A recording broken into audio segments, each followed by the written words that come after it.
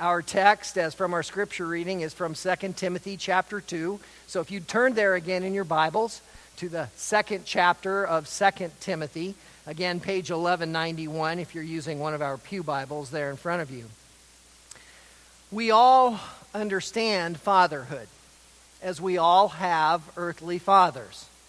And yet, with each of these, as good as they may be, we know that they are imperfect. But we have a heavenly Father who is perfect.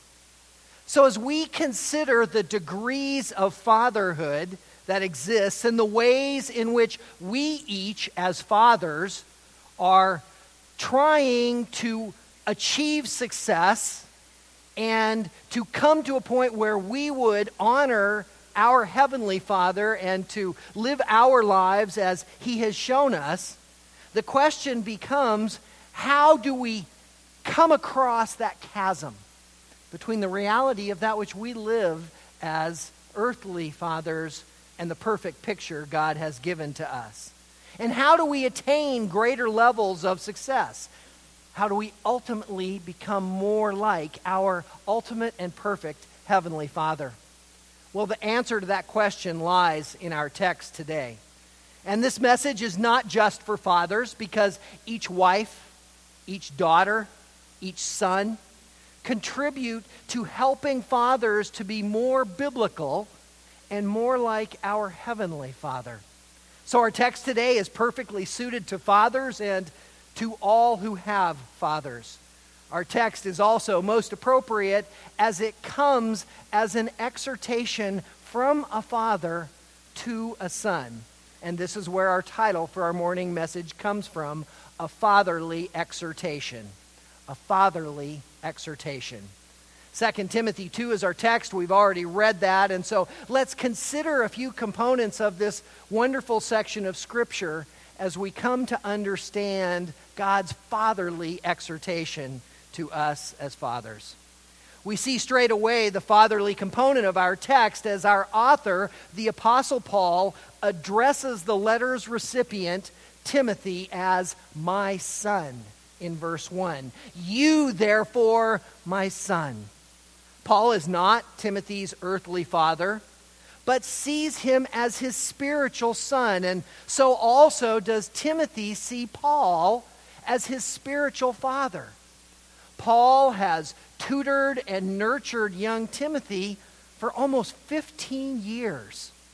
Paul began to work with Timothy back in Acts chapter 16, that which occurred around 49 AD.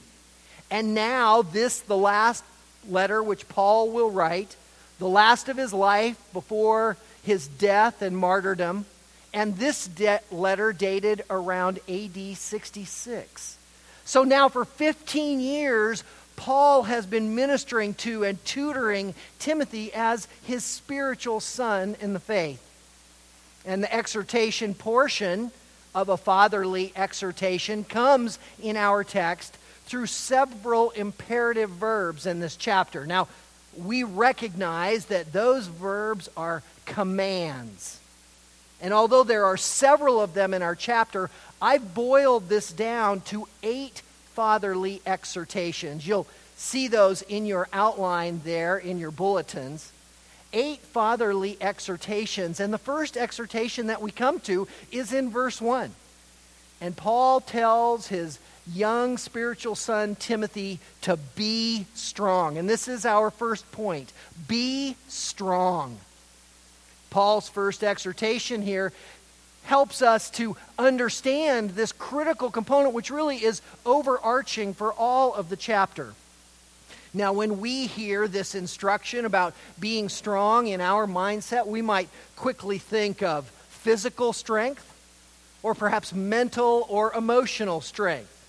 But that is in the natural human expectation of this component. And we aren't talking about the strength of Arnold that could lift the moon. And we aren't talking about the emotional strength of Dr. Phil. And I trust that you're not going there for any of your emotional strength. But the strength that Paul is telling Timothy to have is spiritual strength. As Timothy's spiritual father, He is telling him that he must be strong in his walk with the Lord. And this is what we would expect from Paul. This is the same exhortation that Paul admonishes the Ephesians with near the end of his letter to them in Ephesians 6:10. And in that text, in Ephesians 6 and 10, Paul says, finally, be strong in the Lord and in the strength of his might. So the spiritual component of that is not that which we generate in ourselves, but it is that which comes from God and from his might. And in verse 1 of our text, it is specifically identified as the strength which is in grace. That being the grace that is in Jesus Christ. Now, we know that grace is God's unmerited favor. That he gives us things which we do not deserve, nor which we could or would ever earn on our own. Essentially, this applies to most things in our lives when we consider it. Because when we understand all that God has given us, when we understand the blessings that are ours, that we live in a society that is of the most affluent of all time, we see that we have been given a tremendous number of gifts, and those are from God. For our ability to earn, our ability to think, all of these things come from God. However, that is God's common grace, or his general grace. That is his grace that he gives to all men. But what we're talking about here is a different component. This particular element of grace is God's special grace. This is his saving grace, and that is the grace that he addresses as that which is in Christ Jesus in verse 1. Jesus is the one who is the dispenser of all grace. In John 1:17, we see that grace and truth are realized through Jesus Christ. So even the understanding of what grace is, our ability to comprehend that it is a gift from God which we are completely undeserving, that realization comes through Christ. In Romans 3:24, it tells us that Jesus' grace is that by which we are justified, which we are made right, and which we are seen as forgiven in God's sight because of the work of Christ. In 2 Thessalonians 2:16, it says, Jesus loved us and has given us eternal comfort and hope by grace. So the fact that we understand heaven, that we understand what awaits the believer, is a measure of God's grace to us. It is a measure of God's love to us. And it is there that we have our hope. Not a hope as the world hopes, that which is fleeting or lacking or may come to fruition, but the reality of eternity that awaits those who are his children. And in Acts 15:11, grace is described as this. Acts 15:11 says, "But we believe that we are saved through the grace of the Lord Jesus, in the same way as they are also." It is our very salvation that comes as an act of God's grace. Now, we're not surprised by that, as we know that in Ephesians 2:8, it tells us that for by grace we have been saved through faith. It is not our work, lest anyone may boast. That is a gift that God has given to us. We don't come to God, we don't choose God, but it is God by his grace who has sought us out and who has drawn us to himself. Salvation is the ultimate expression of that grace. And Jesus gave the ultimate gift of eternal life, which we could never earn nor deserve, as he suffered on the cross of Calvary, as we just sang in that beautiful song. Being strong in the grace that is in Christ Jesus is being strong in our faith. It is realizing the sacrifice that Christ has made. Understanding that all that we have and all that we are comes from that which he has given us. And that it is living and abiding in the tenets of God's word as a result of the understanding of the grace that he's provided. When we think of this kind of strength, I'm reminded of shortly after I came to know the Lord, I had a Christian t-shirt. Perhaps, those were much more popular, it seems, and perhaps I was much less spiritual and so wore them more back in the late 80s, early 90s. And a lot of those T-shirts replicated different companies. There were Coca-Cola T-shirts and various different things. And this particular one was one that replicated Gold's Gym. But instead of Gold's Gym, it said the Lord's Gym. And it had a picture of a man doing a push-up, and on his back was a cross. And across the bar of the cross, it said, "The sins of the world." And then below it was the title, "Bench Press This." On the back, "His pain, your gain." This is the reality of the cross. This is the reality of the grace of God, that He has carried all of the burden, all of the sin, all that we do each and every day. And that never could we do anything to merit forgiveness of that. Never could we do anything that these sins have been taken and lifted off of us and placed onto Him. But that is the grace of Christ. That is the glory of the cross. And it is this truth which Paul first tells Timothy to be strong in. This is the first fatherly exhortation, be strong. And our second follows in verse 2, and I've titled it, Be a Supplier. Be a supplier. Now, we understand the role of a father as the supplier of the needs of the home and making provision for the family. We've, in fact, been talking much on provision in our Wednesday night Bible study from Philippians chapter 4. And Paul in Philippians 4 is talking about financial provision. Only it isn't a financial provision that's being discussed here. The things which are to be supplied are teachings.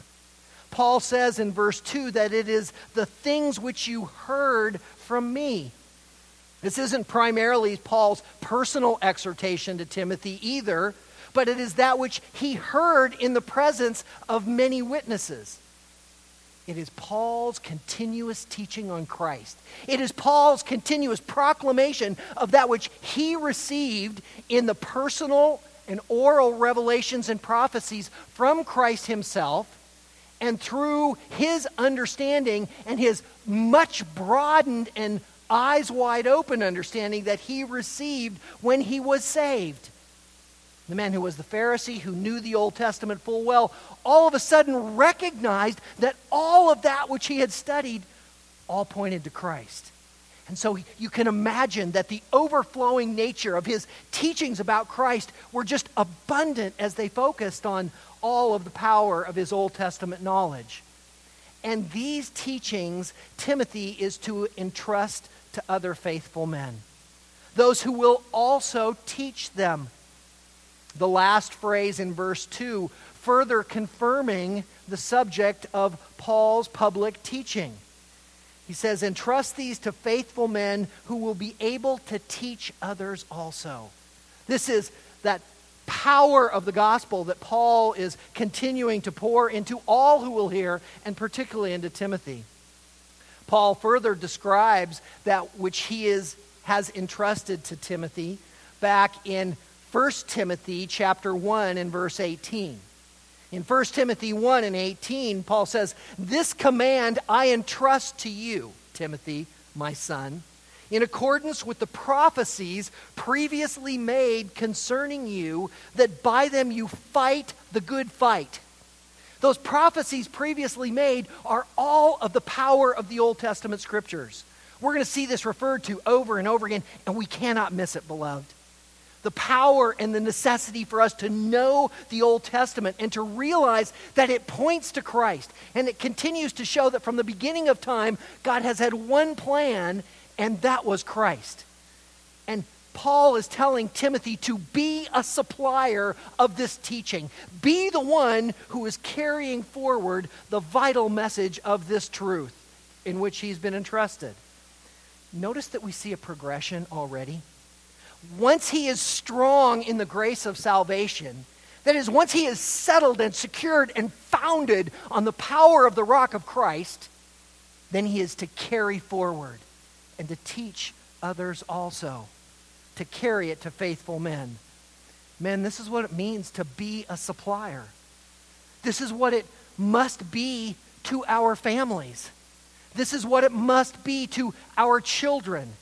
They too must be those who are strong in the grace which is in Christ, in His grace in salvation. And then we must entrust them to the faithful word so that they too might continue to teach. It is so critical for us to understand that we are the ones who bring this truth within our families. The family is such a vital unit in the carrying forward of the gospel of Christ. And we as a church family, in the same light, must be those who are passing along these teachings so that others may teach as well. Well, our third point then, in verse 3, is to be self-sacrificing. To be self-sacrificing. Paul begins verse 3 by saying, "Suffer hardship with me."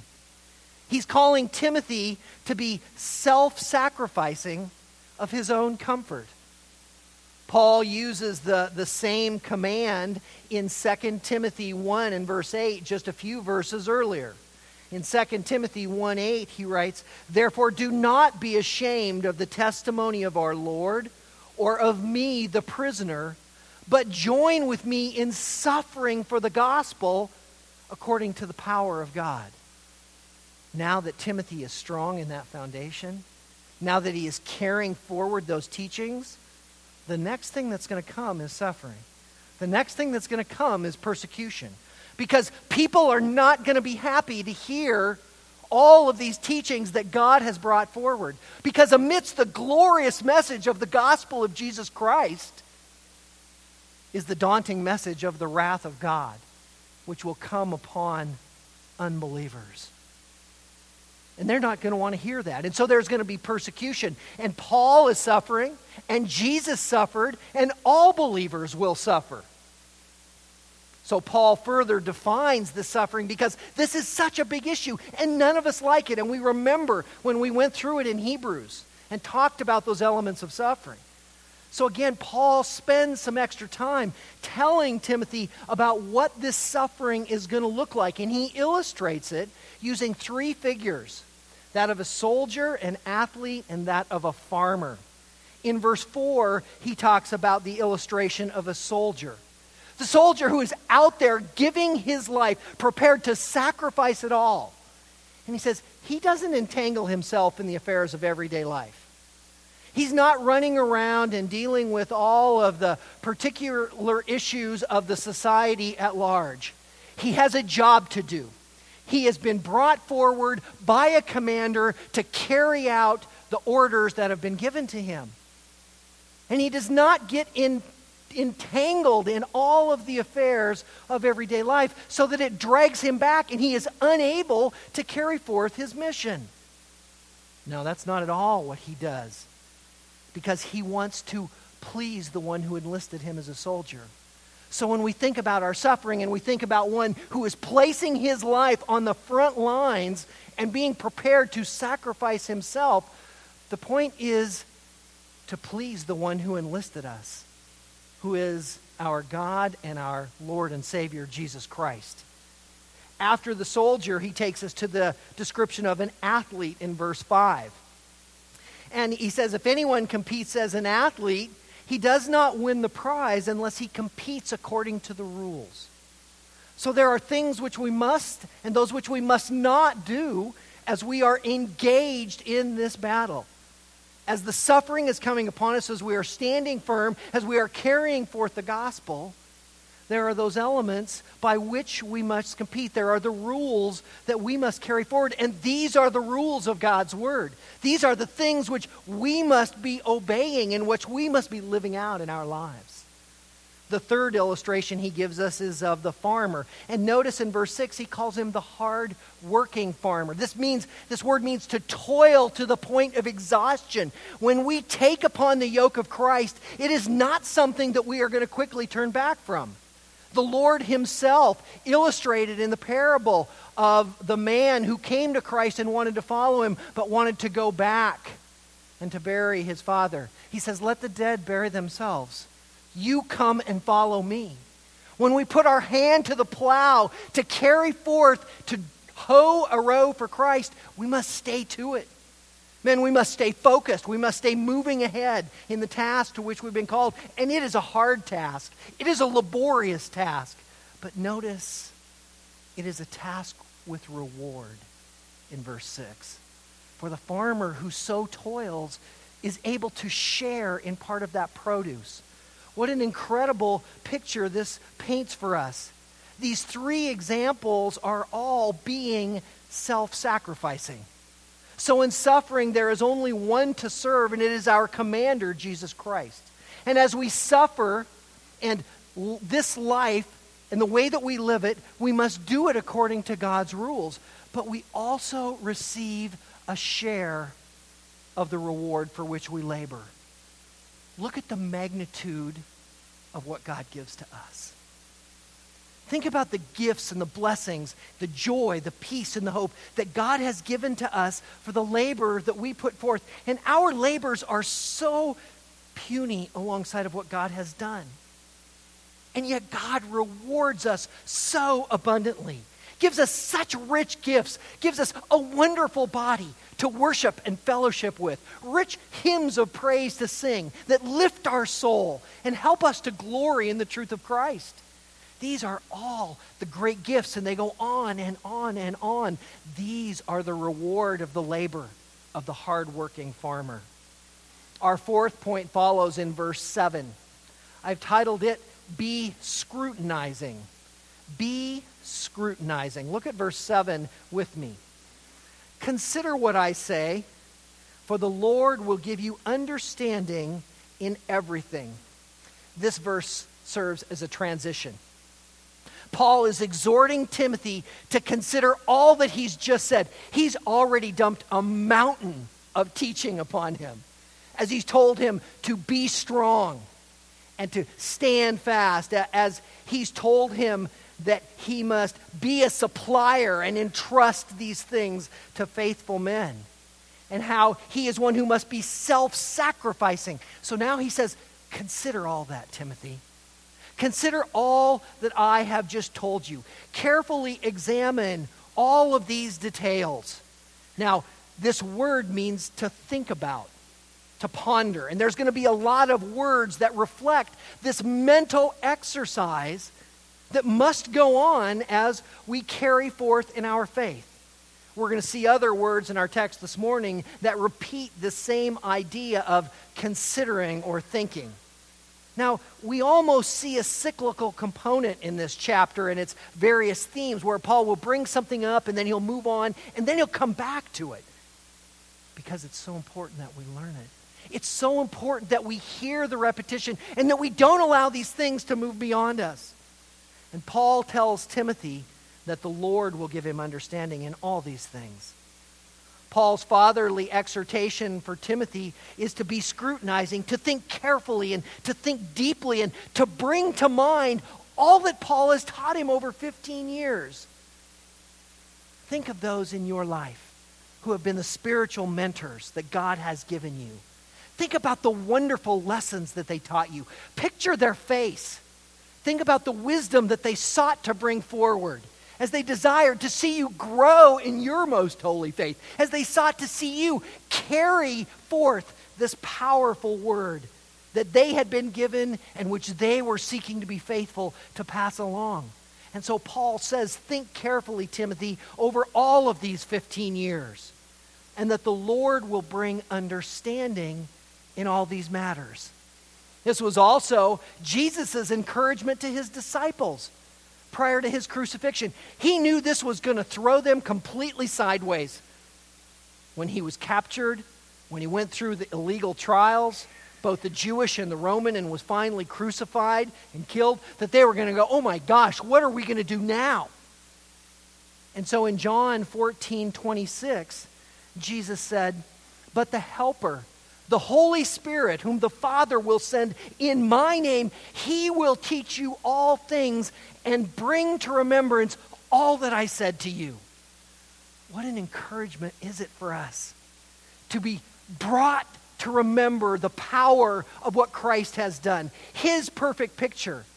we are encouraged as we hear his word. We are encouraged as we read his word. We are encouraged as we sing his praises and are brought to remembrance all the power of his word.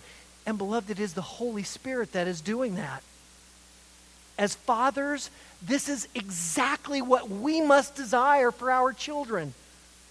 That all that we would teach them, that they would scrutinize it carefully. And then that God would illumine all of these details. And that he would take our children and the understanding that he would give them, and he would help them to teach others and to go far beyond that which we have achieved to. And that we would associate divine truth with every detail of all that went on. You know, isn't this the way that God's word is? Isn't this how we understand the power of the Spirit working in us? Ever been reading along in a verse of Scripture that was very familiar to you, and all of a sudden you had that aha moment? Just like, I have never seen that in there before. That is the Holy Spirit. That is God bringing to you the understanding of all things. That is God opening your eyes up to the beauty and power of his word. What a glorious picture it is for us to understand these epiphanies, because it is not us. It is not some amazing function of our minds by which we remember something long ago. It's God's Spirit stirring in us, striking us, helping us to see that there are yet greater nuances to his powerful word. So he tells young Timothy to be strong, to be a supplier, to be self-sacrificing, to be scrutinizing, and fifth, to be stirred up. To be stirred up. Our fifth point has two components, that of thought and of action. The first is by way of thought. And notice that our idea of thinking comes again in verse 8 of our text, where he says, remember Jesus Christ. So our thought of memory and of a cognitive process is again brought to light. And he's telling Timothy, be stirred up in thought. The fatherly exhortation in verse 8 is, remember Jesus Christ. It is Christ that must be continually brought to mind. Beloved, our focus must always be on our Lord. And why does Paul bring this up to Timothy? There have been so many exhortations already. We began the chapter in verse 1 focusing on Christ and the grace of salvation which comes through him. And yet he brings back up again the need to focus on Christ. Why? Because we lose focus. Because we so quickly get off track. We so quickly get caught up in the world and all that's before us. And he says, no, keep your focus. Remember Jesus Christ. And it is so easy for us not to. Colossians 3:1 tells us this same wonderful message where it says, therefore, if you have been raised up with Christ, keep seeking the things above where Christ is seated at the right hand of God. That's what we must do. We must keep looking up. We must keep recognizing that God in heaven has Christ seated at his right hand, and that is our focus. That is our eternity. That is our future. That is our hope. Not this world. We're reminded in 1 John 2:15, are we not? That we are not to love this present world. Because all that is in this world, as he says in verse 16 of 1 John 2, the lust of the eyes, the lust of the flesh, the boastful pride of life, we're to have no part in that. No, our focus is to be on heavenly things. We are to be looking up. We are to be remembering Jesus Christ. And notice what about him we're to remember in verse 8? Him resurrected from the dead. This is the central tenet of the gospel. This is the unique element of Christianity. There are thousands of religions. There's only one that has a living and resurrected Savior. This is the critical component of the gospel. Paul in 1 Corinthians 15 continued to bring forth this importance. In fact, he even said that if Christ has not been raised from the dead, that our faith is in vain. And we are most to be pitied. In fact, we may even be in danger of blaspheming God if indeed Christ has not been raised from the dead, that which we proclaim. This is the critical element, because it is through Christ's resurrection that we too will be raised. This is the hope of heaven. And so we hold firmly to it. And then notice next that we're also to remember in verse 8, him as the descendant of David. Now, you read this, and I don't know about you, but it kind of stops me right in my tracks. Remember Jesus Christ's powerful command. Remember him resurrected from the dead, the central tenet of Christianity, and that by which we hold firmly to as believers. And then remember him as a descendant of David. I read that and I go, okay, that's important. I might have been tempted to put something like his sinless life next, or his vicarious substitutionary death, or his ascension. But no. Paul brought forward his descent from the line of David. Why is that? Because it confirms the massive number of Old Testament prophecies. It connects us back to the Old Testament, where over and over again, Christ was the one coming from the line of David. It confirms the kingly line promise in the Davidic covenant of 2 Samuel. It confirms the kingly line promise from Deuteronomy. It confirms Jacob's prophecy of the one coming from the tribe of Judah. And we could go on and on about the Old Testament fulfillment of David.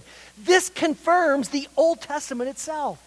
He again reinforces how important it is for us to know all of this word, not just the back half.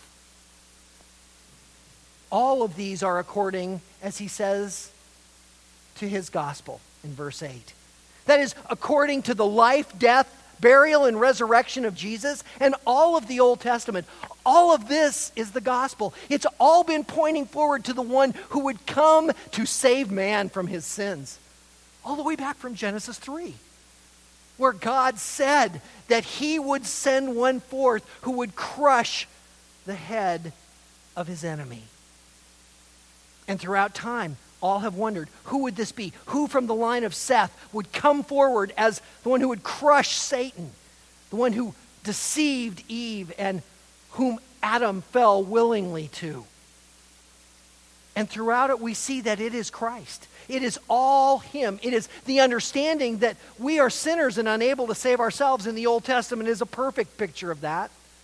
Because Israel fails and they fail and they fail. And sometimes that's our life too. We fail and we fail and we fail. But we cannot worry that there is no hope, because indeed the Old Testament points to that coming Messiah. And it is so vital for us to know it. It is for these that Paul is imprisoned in verse 9. And he says, remember these, Timothy, because for these I am in chains. How powerful is this message? If Paul didn't believe it, do you think that he would allow himself to continue in this prison? He could have a number of times. We go back through the book of Acts. He could have extracted himself. But he did not. Because he understood he needed to remain faithful. He understood that God told him that he must preach the gospel in Rome. And he was all about that obedience. Additionally to this, Paul is enduring all these in verse 10. And he says, because of these things and for this reason, I endure all of it. It's all worth it for the gospel. Because he's seeing the Lord delineate those whom he has chosen to salvation in verse 10. What an incredible picture that is. Look around you, beloved. Look around you at those that are also chosen by God. Those who are the elect. Fathers, consider your wives. Consider your children whom the Lord has saved. Whatever hardship we might suffer, is it not worth it? Is there anything of greater value than to look around and see the Lord's hand continuing to bring men, as he has you and as he has me, from darkness to light? That's overwhelming. I can't believe that God has saved me. And yet we all share that common reality, those of us that know Christ as our Savior. And by the way, this pales in comparison to Paul and Timothy's hardships that they might suffer. And their hardships are a lot more significant than ours. It's unlikely that any of us will be martyred in the fashion which tradition tells us Paul was, or any of the apostles. Well, we see the hand of the Lord in this house. And beloved, we see the hand of the Lord in our own homes and families. And we see those destined for eternal glory, as verse 10 concludes. Verse 11 to 13 becomes a crescendo on what we've just looked at. That is, to be stirred up in thought, where it says, it is a trustworthy statement. If we died with him, we will also live with him. If we endure, we will also reign with him. And if we deny him, he will also deny us. If we are faithless, he remains faithful, for he cannot deny himself. Verse 11 is proclaiming that this is a trustworthy statement. As we're to be stirred up in thought, we have this trustworthy assurance of the faith that has been shown to us. And the first part of this faithful saying is that our participation in Christ's death, that is, if we die with him, that it is a faithful assurance that we will be with him in the end. This is the doctrine of the perseverance of the saints. If we die with him, we will live with him. It's not a maybe. It's an absolute assurity that whatever goes on in our lives, if we are faithful and if we carry on with him, that we will live with him forever. And so also the beginning of verse 12, where he says that if we endure, we will also reign with him. It's the same component. It's just a bigger picture that not only will we live with him, but we will reign, that we will have a role in a kingly fashion in heaven. What amazing privileges are given to us. But then verse 12 makes a radical U-turn. It's like you're on one of those roller coasters that goes, not super fast, but all of a sudden it has a hard U-turn and you think you're going to get flung out. Well, that's what we see in the middle of verse 12. And it says, if we deny him, he will also deny us. Now this, beloved, this is a verse that often is misconstrued. People think this is a one-time disavowal or an act of disobedience. It is not. This is the one who is apostate and who is not a child of God. Not one of the ones who is chosen in verse 10. The one who faces the eternal denial of Christ in Matthew 10:33, where he says, but whoever denies me before men, I will deny him before my Father who is in heaven. And then verse 13 concludes this faithful saying with this parallel of the second half. And it says that if we are faithless, he remains faithful. Again, this act of faithless, as Dr. MacArthur notes, refers to the lack of saving faith. Not to weak or struggling faith, but to those who are without faith. Unbelievers will ultimately deny Christ because their faith was not genuine, end quote. And all of this is true because God cannot deny himself. How often are we watching on TV, we're watching a sporting event, and we see the sign at the end of the goalposts? John 3:16. Well, I know that verse.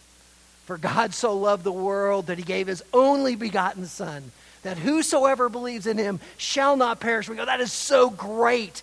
And it is great. But we lose sight of the context. Stephen even mentioned in his message time before last about the forgotten verse of John 3:17. And we often do forget that, and we also forget John 3:18.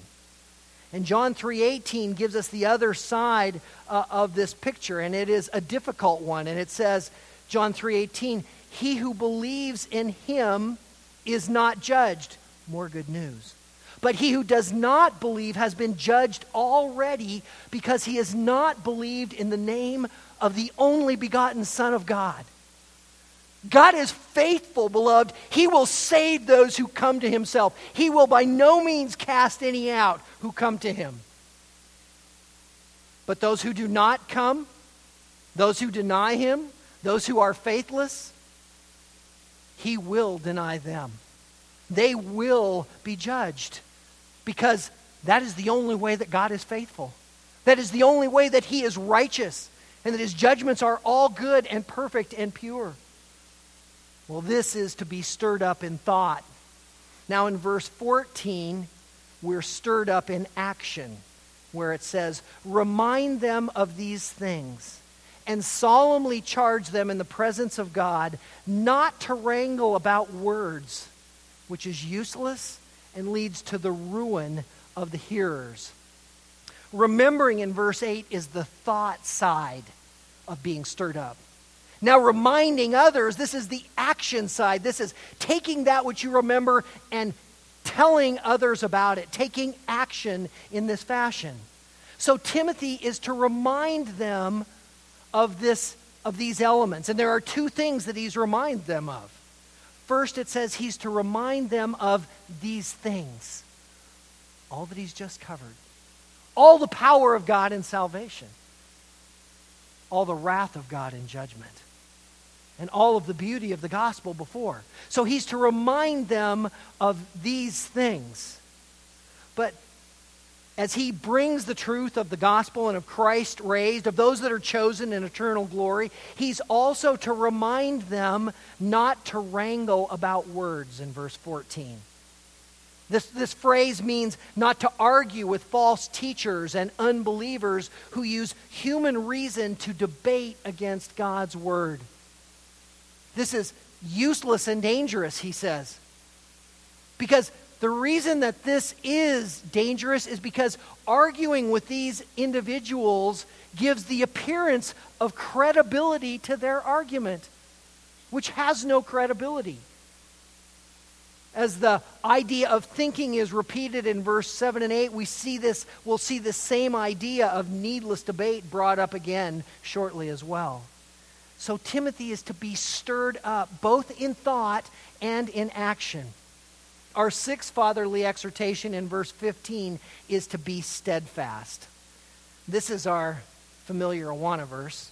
We love the Awana program. I'm so thankful for all of you that minister in it, and know you kids that are participants love it. And what does Awana stand for? Approved workmen are not ashamed. And that's what our verse tells us in verse 15.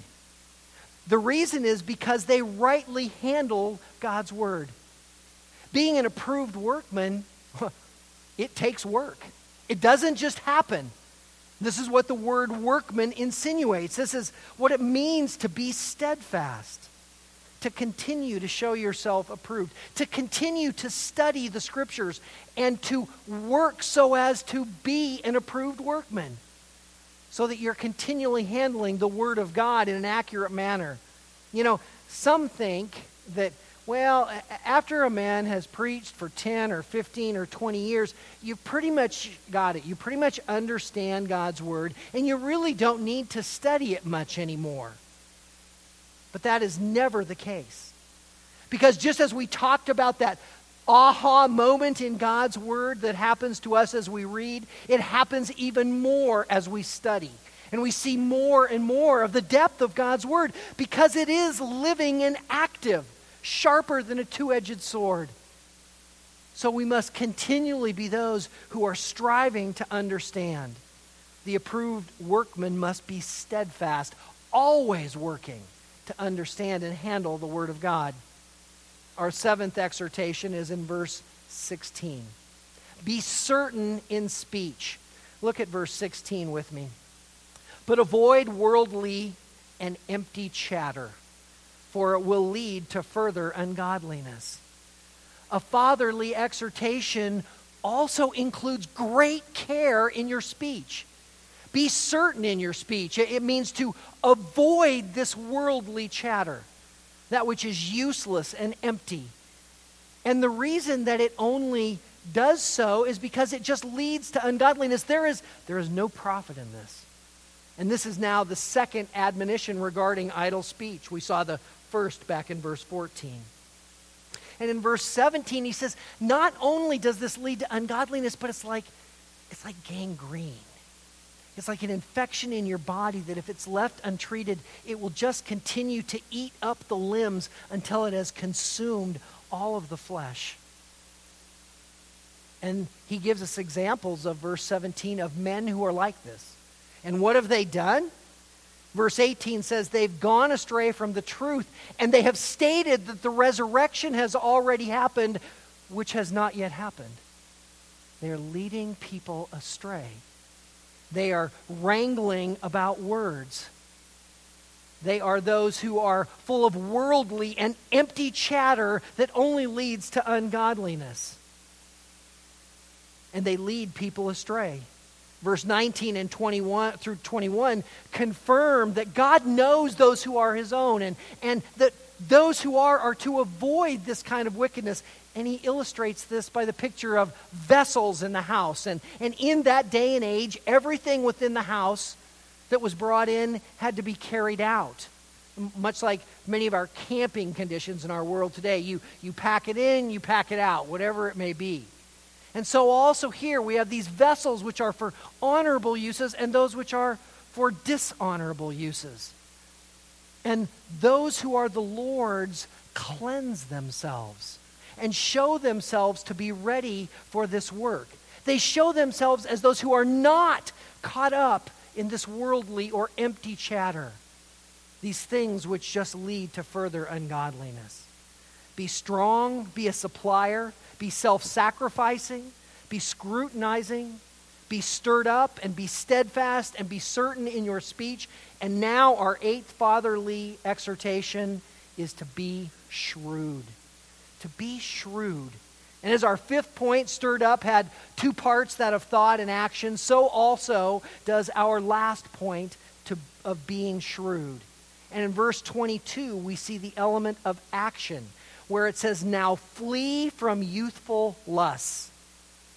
This is to be shrewd in action. And the action is to flee. It is to run from. This isn't a passive, I'm going to turn my head, I'm going to think of something else. It physically means to run from something. It isn't changing your browser page. It isn't flipping the channel. It is removing yourself from these youthful lusts. You know, I know of a pastor who was a younger man and was speaking at a conference and was staying in a hotel. And he was working and preparing for his messages the next day, and he ordered room service. And as the room service attendant came, it was a young woman who began making advances towards him as she brought the food in. And it was very clear what was going on. He ran out of the room. Left her standing there and just ran out of the room. That's what's being spoken about here. That's how we have to deal with these youthful lusts.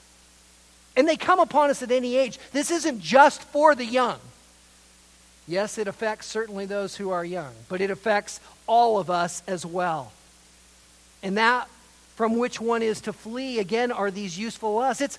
It's what we discussed actually Friday night at the Gibson's home in the upper room connections. And we talked about Proverbs 5. And we talked about these elements that are these youthful lusts. We talked about, and Tom mentioned for us, these ideas of immorality, by of course which we're drawn in. He talked about this desire for wealth, by which we are also drawn in. These things which are sweet like honey and they allure us, but which they are bitter as wormwood and result in death. So also the elements of pride and jealousy, self-assertiveness, or an argumentative spirit, as one commentator notes. These are the things that are the youthful lust from which we must flee, and rather we're to pursue righteousness and faith and love and peace. We're to pursue a right living. We're to pursue God's word and seeking that our lives would have no error or fault in it as related to this word. We are to seek faith, a deeper understanding of God's word and sharing that word with all that we'd come in contact with. We are to be seeking love, to be seeking to show the agape love of God that he has shown to us. And we are to be seeking peace, that glorious provision from our Father in heaven. And all of this with other believers. That is those who call on the name of the Lord from a pure heart. So this is what it means to be shrewd in action. And in verse 23, one is to be shrewd in thought, where it says, refuse foolish and ignorant speculations. Again, we have our idea of think. To speculate is to think. And Paul is telling Timothy not even to think on these things, for they produce quarrels. This now the third exhortation against argumentative interactions. And he says, don't even entertain them. Don't even speculate about them. Don't even think about these things. For believers are not to be quarrelsome in verse 24. So if these speculations or thoughts make you such that they come into your path, you're not even to entertain the consideration. Rather than engaging these speculations of unbelievers, it tells us that we're to be kind in verse 24. We're to be able to teach. We're to be able to be patient when wronged. And verse 25 goes on, gentle in correction, in correcting opposition, such that God might grant truth and repentance to those who would seek to be argumentative. And in verse 26, that they might come to their senses and escape the devil by being ensnared by him. These are the fatherly exhortations that Paul brings to his spiritual son. And my brothers in Christ, this is what we must do. We must be a better model of these in our lives so that we better project the truth of our Heavenly Father. But we must first realize, as verse 1 began, that this is only possible for those who are in Jesus Christ. Only those who know the saving grace that he has shown them. 27 times in this chapter, Paul makes reference to the Godhead and the things of Scripture which come from salvation. And it's only through a living and abiding relationship with Christ that any of these are possible. This fatherly exhortation is useless to one who is not a servant of the Most High God. So the question becomes, is this you? Is your heart racing at the thought of how you might employ these great exhortations to your children, to others in your family, to the spiritual children that may be in your lives? Are you ready to better reflect Jesus Christ in all that you do? This is the life of the believer, one in which there is a passion for God in his word. Even being desirous to go back and find these 27 references to the things that fathers are to do and find out how we might better do them to better bring the power of the gospel to our families. This is the life of one who understands the wrath to come and understands that only ones who know to flee from this wrath will be saved from it, and those who are the ones that live secure lives in Christ. See, we must understand that the truth of the power of the gospel from the beginning of Scripture to the end has been the same. And it has been a message to us that we are sinners that are separated from God. And that only by Christ can we be restored. Only by Christ can we understand this message as fathers. Only by deepening and founding ourselves upon that truth and carrying it forward as teachers to our sons such that they might teach others can we grasp and be the fathers that God has called us to be. What glorious truths for us as fathers to pass on to our children. What glorious truths for us as children to help encourage our fathers. And that as members of a family, both individually and as a church spiritually, to recognize these 8 glorious fatherly exhortations for us to grow in Him. May God be pleased to grant us that growth and strengthen us that we might better live and carry these out so that He would be better glorified.